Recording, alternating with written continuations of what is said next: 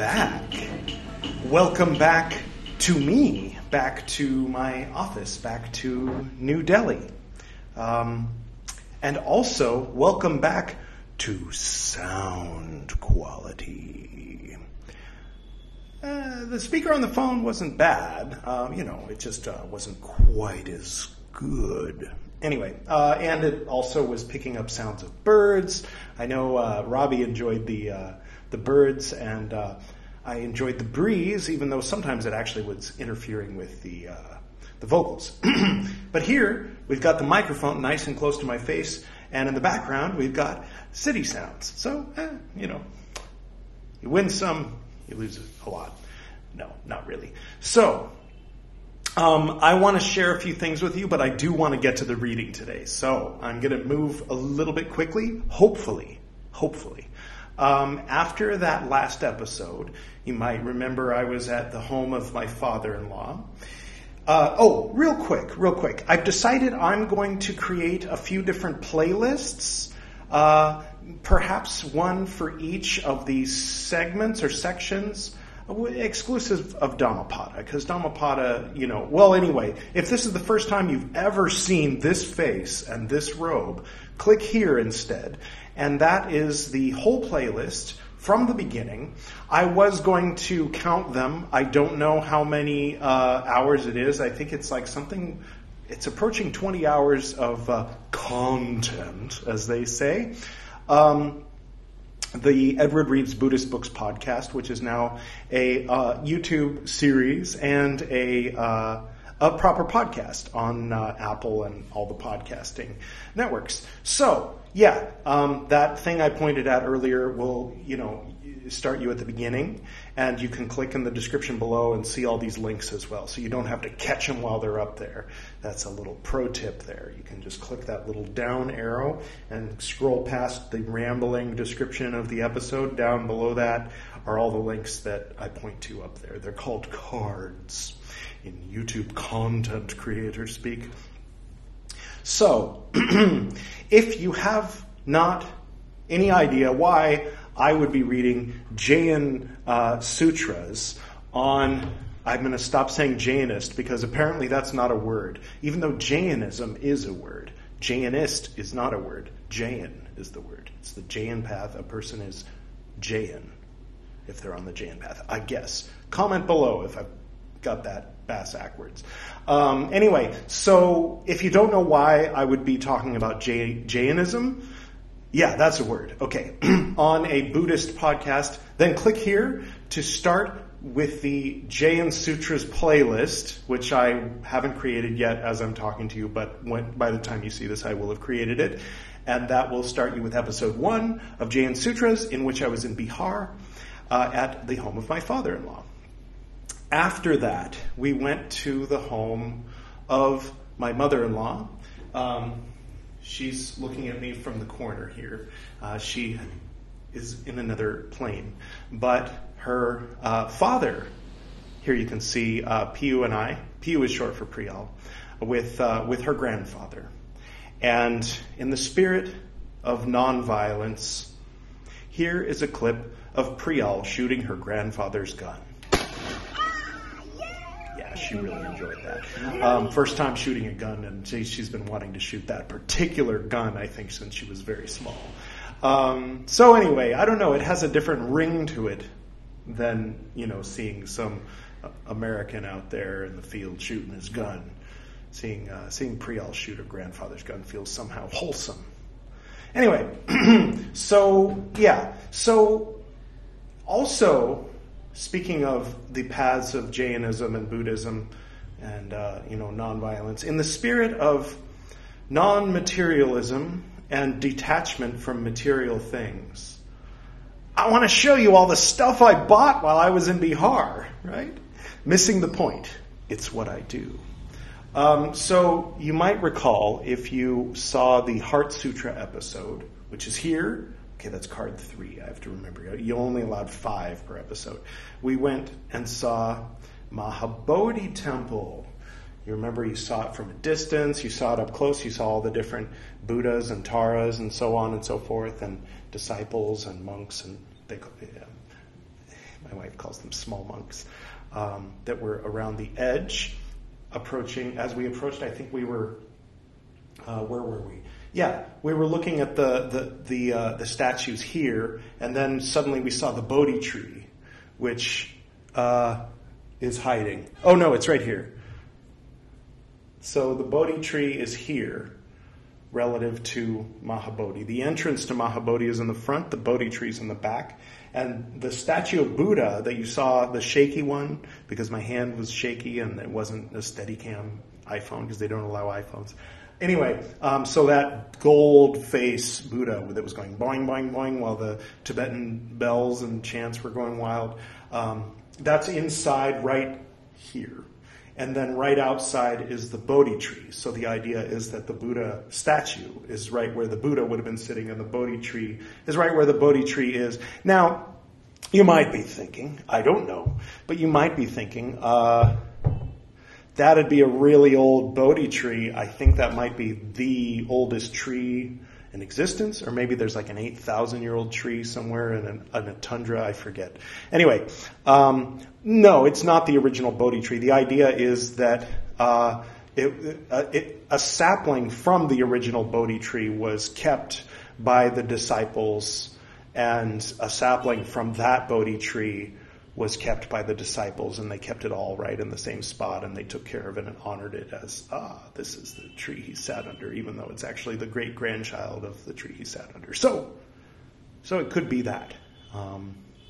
Maybe it's all just made up. I don't know. We could be skeptical. So there's that. Okay, let's move along so we can get through everything. Now, I already had a Vajrasattva. I'm not even really sure where it came from. I think I got this Vajrasattva in Kathmandu in 1997. But in Bodh Gaya last week, I got this Vajrasattva. Because, come on, I had to. It's gorgeous. He's gorgeous. So he's like the ultimate perfect student who follows the path and is disciplined and then attains mastery. Right? So we'll get to Vajrasattva later on, I think, when we get to Vajrayana. I don't think he's mentioned much in Mahayana. And then there was another statue that I was like, this is gorgeous, I have to buy it. And I don't normally buy statues of beings I don't know their name or who they are. But I made an exception for this, what turns out to be a lady. Sometimes in the case of Vajrasattva, people often think he's a lady. He's, androgynous, but they say he's male, But this turns out it is a lady. Usually, in the case of the Taras, that they're obviously ladies. I won't go into details because there might be kids watching, right? Kids don't know about those. Anyway, so her name, I have written down here, is Vasudhara. It turns out. I asked my friend, and he was able to tell me that this is a two-armed form of Vasudhara, who is the girlfriend, partner. I don't like saying consort. I know in Indian English, it's like, there's nothing wrong, no weird connotation with consort, but it just sounds a little odd to my ear. The consort or partner, tantric partner of Jambala, who is a wealth god. He has a rat that vomits jewels, which is, quite a thing to have, right? And now if you've read The Goose Who Lays the Golden Egg, then don't cut the rat open. There won't be any jewels inside. Just wait. He'll keep barfing up the jewels. Now, they practice Tantra together. Don't visualize that because, she's much bigger than him, and, that'd be a dirty thing to have in your mind when we're talking about such a pure and, anyway. Yes, so they are the now reunited happy couple. So that's nice to be able to bring home his dear friend. Hopefully that will put him in a good mood. So his rat will, Okay. What else? Okay. Well, I have a green Tara over here. We'll introduce her another time. You might have seen her at the beginning of one of the Lotus Sutra episodes if you saw those. But I wanted a white Tara. So this is white Tara. You can tell she's white Tara because her legs are in full lotus. Green Tara, she has one leg out like she's ready to get up and help you. So when you pray to Green Tara, she comes right away because she arrives. She gets up and helps you right away. Anyway, get your mind out of the gutter. The other thing about white Tara is she has 7 eyes. 1, 2, 3, 4, 5, 6, 7. Those are on the feet. So, yeah, she has an eye right here. And also, we do honor our Hindu roots in this house. Actually, according to the law, I am a Hindu. There's the proof. All right. Don't freeze frame that and look at it. That's creepy. These are mala beads. I call this my interdimensional coffee house mala beads because they're malachite. If you get that, you're cool. Like really cool. This is like different types of onyx with like Om Mani Padme Hum or something, Tibetan written on it. And so to the Hinduism. First, we have a cute little Ganesh whose arms move constantly if there's a light on. Ooh, the shadow is pretty awesome. And so that's really cute. His hands just don't stop moving. And there's little accoutrements for him to have in his hands, which I haven't put in his hands yet. I'll get to that later. Also, in the world of Hinduism, we have Dancing Shiva. Hear that song? Click there. I've forgotten the name of the song. Okay, so that was number 4, right? Good. So this is Shiva dancing at the end of the Kali Yuga age to destroy everything so that it can start over with another golden age. So, yeah, that's what that is. And if you see Mani Karnika, I put a card up for that in a previous episode. Then there's a nice little brief, but nice, dance performance going on stage at her kingdom where you get to hear that. You also get to see Kanadanath. I'm not pronouncing that correctly, but she's a wonderful actress, and she has very strong opinions. I'll just say that much. But anyway, you get to see her as Kali very briefly. So that's awesome. I'm just going to say it's awesome. This is, you've seen him before, although when you saw him, his skin was blue, and he was running around with a lady that wasn't his wife, and he was incarnate. This is what he looks like when he's not incarnate. This is Vishnu, who you might know by one of his avatars, Krishna, or Krishna, as they say, back where I'm from. Okay, we're getting toward the end, I swear. I will read. Now, you might say, didn't you already have one of those? Yes, I did. So now I have one for the heart chakra, and one for the third eye. Very nice, right?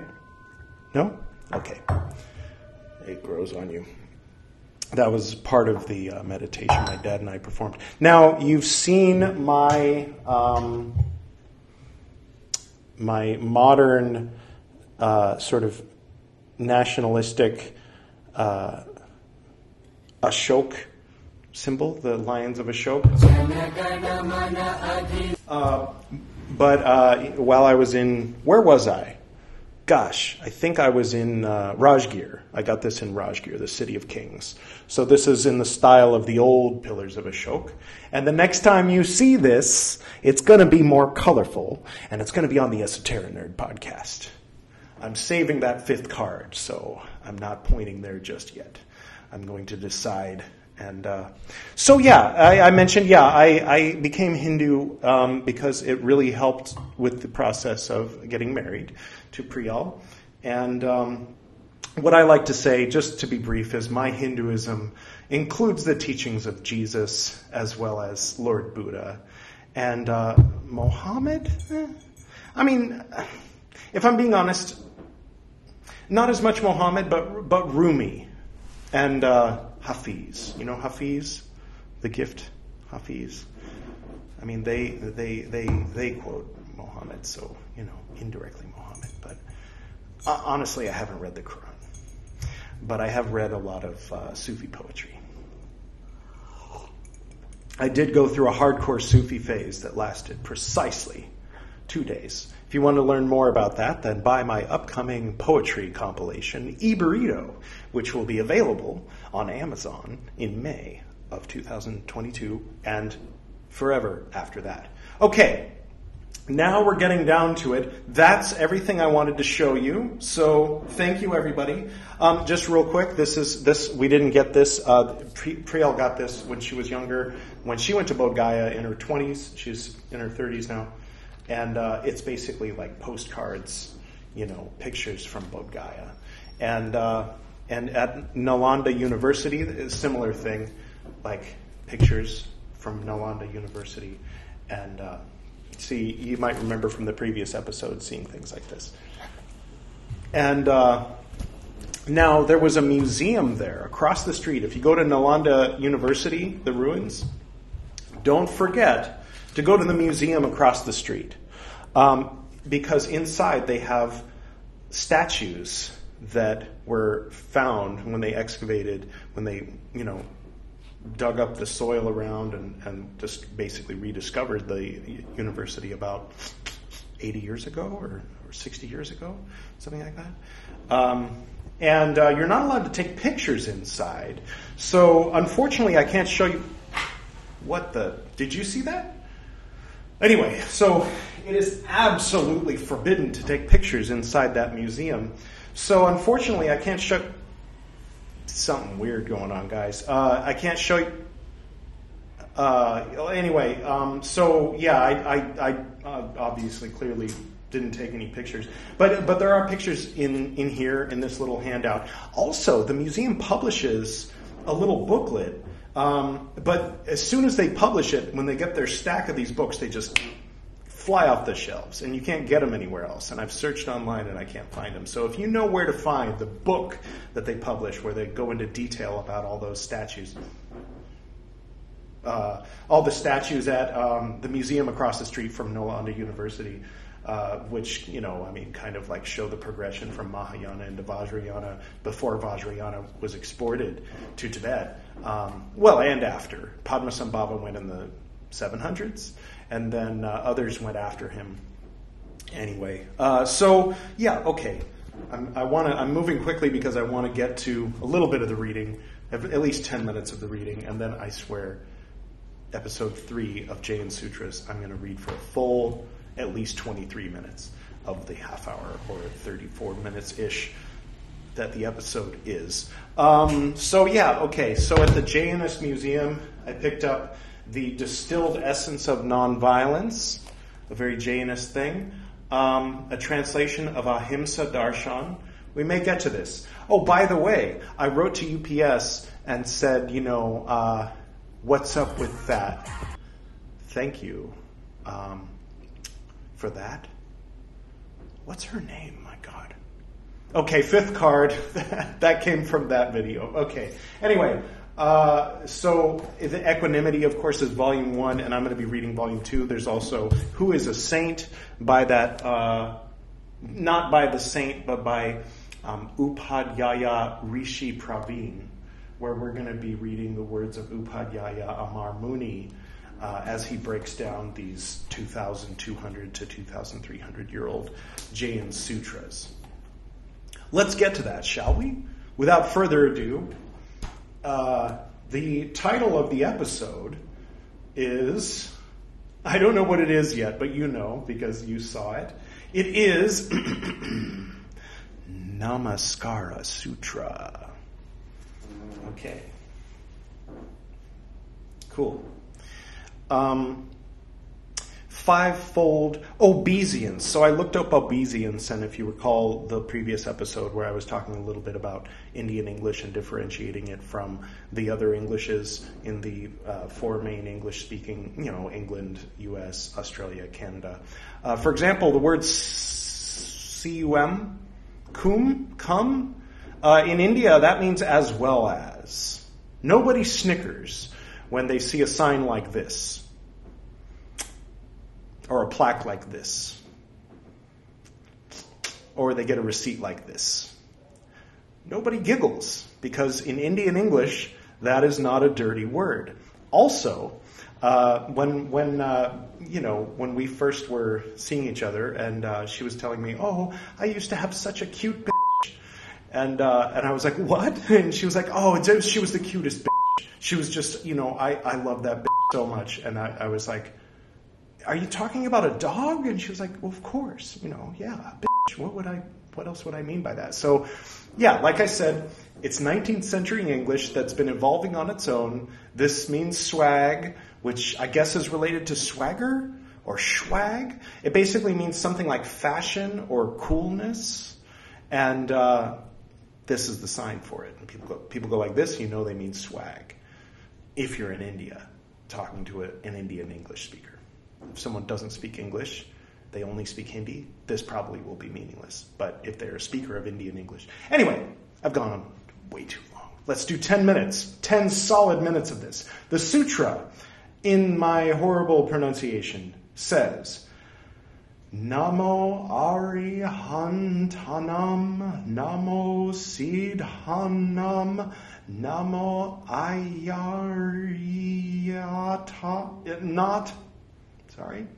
I think, not. Namo Uvaj Hayanam, Namo Loe Savasa Hunam, Eso Panka, Namo Karo, Sava Pava, Panasano, Mangalat, Nam? Yeah, okay. Ka, Sav, it's almost done, I swear. Savesir, Padhamat, Havai, Mangalam. That's the end of the sutra, right? So these are things that are chanted. I've never actually heard it chanted, or if I did, I didn't know what I was listening to. So, breaking it down. Namo means I bow to. Oh, obeisance, that's what I was talking about. In 1820, that was a word in English, which meant bowing to the prince, to have obeisance. Probably people who've read old books are like, you idiot, you don't know obeisance. But yeah, you know it because you've read old books, not because you heard anybody say it on the street, unless you're from India. It's one of those words that's part of Indian English. Namo, I bow to. The second word, Arihantanam, the Arihatas or victors, okay. Namo, I bow to. I'll just go to. Okay, so this is breaking down what it means. I bow to the victors. I bow to the Siddhas, or liberated souls, not to be confused with CDs, you Vajrayana nut, you. I bow to or yogi, whatever. I bow to Acharyas, the preceptors.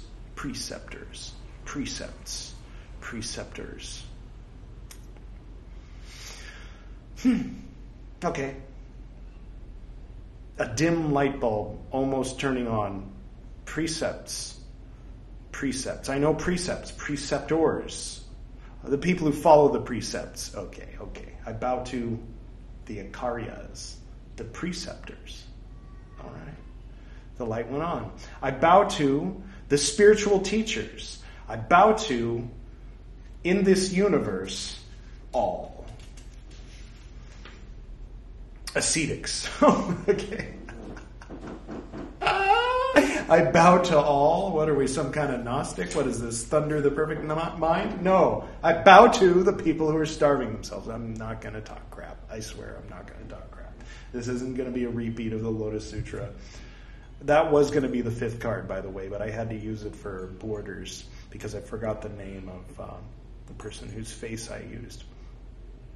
Obviously later when I edit. Sometimes I do that where I decide. Anyway, okay. I bow to, in this universe, all ascetics. All right? This is Jainism. Okay. You caught up? This fivefold obedience, all the sins, annihilates the fivefold obedience. So the fivefold, I bow to. The bowing, Namaskāra means obedience. Namo means I bow to. Right? So obedience means the bowing to of, or bowing to, right? In 1820 English. Okay. And among all, the auspicious supreme is auspicious is. Okay. Now, please, 20th century saint Apadhyaya Amar Muni. Blessed be he, I guess. Is that what you say? Comment below. He's gonna put that all in a proper paragraph for us. So here we go. I bow down to the Arihantas. I bow down to the Siddhas. I bow down to the Akaryas. I bow down to the Upadhyayas. Upadhyayas. I bow down to all the sadhus. Sadhus! I know sadhus. Okay, that slipped by me, and now I get it. In this universe, this fivefold obedience annihilates all sins and is the supreme among all that is auspicious. So there you have the literal translation of the Namaskāra Sūtra, also called the fivefold obedience. Okay, now we're going to get into a little bit of analysis and commentary for a few minutes anyway, and then we'll continue in the next episode. All right. How will I title these? Is the title going to be very long?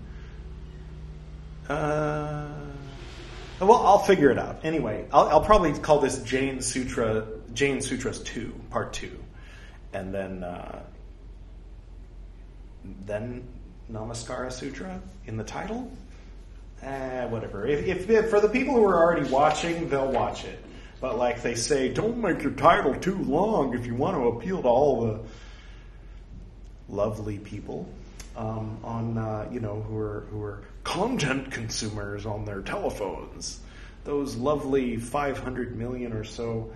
Okay. Or are we up to 1 billion now? Okay. Analysis. In human life, they are lovely. You are lovely. I'm talking about those other ones. They're not all lovely. I mean, we have to admit that, right? Except on a very transcendental level where you can see through the layers upon layers of, as my dad put it, what was the words he used? Ego masks inside of other ego masks, carrying passionate bodies of past life ego masks. Underneath all those layers is a beautiful, beautiful being. In every case, right? Okay.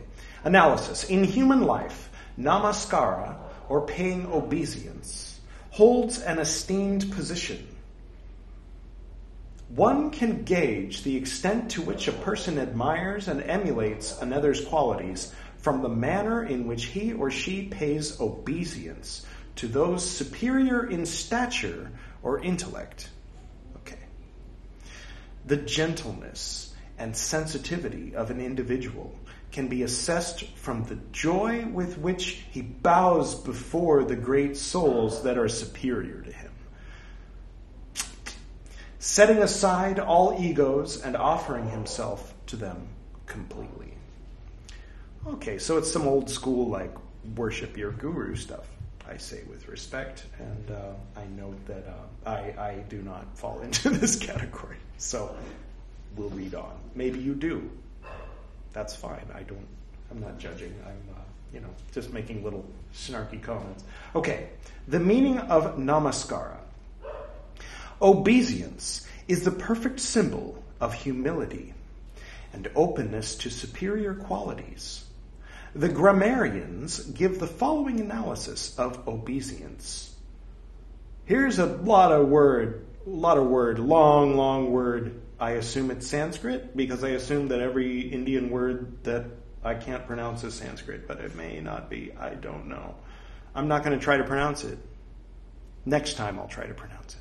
I'll start by trying to pronounce it next time. I'll just finish up. The meaning of the word Namaskāra in this title: you are greater than me, superior to me in qualities, and I am inferior to you with lesser qualities.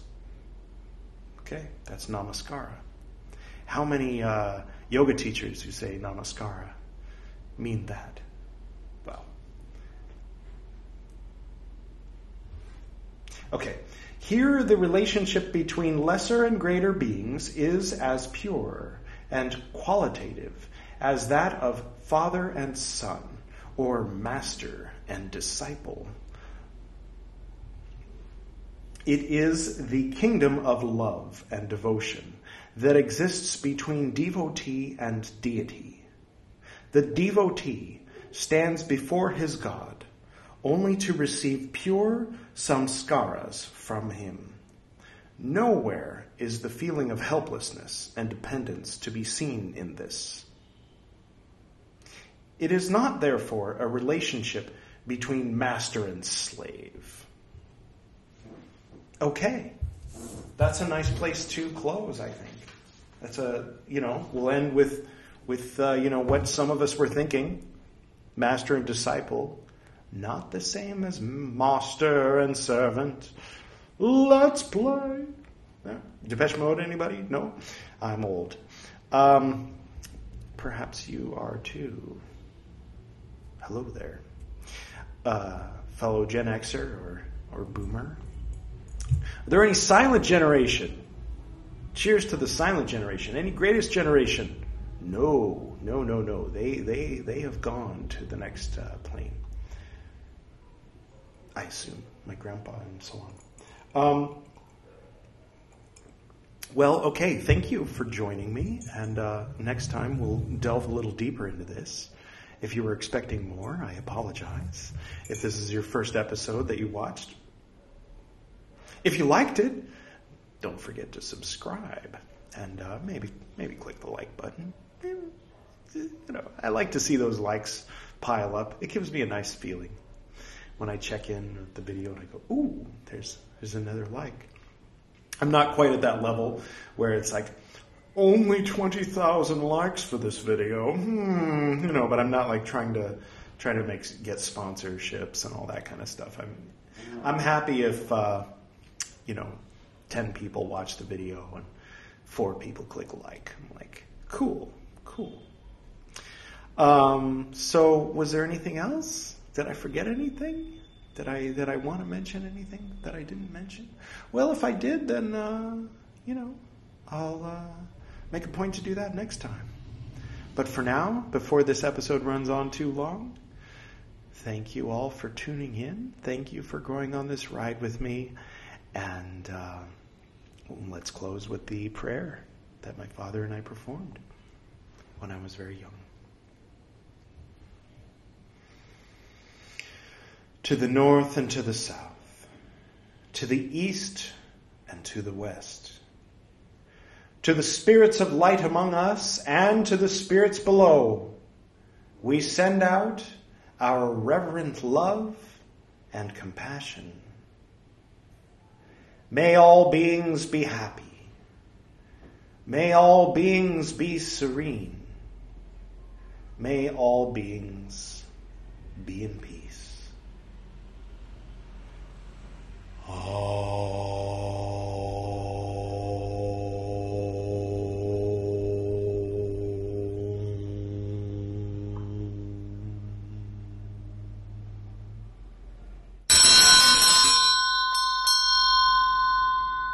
Those of you on YouTube saw that coming. Those on the podcast, I apologize to your ears. Until next time.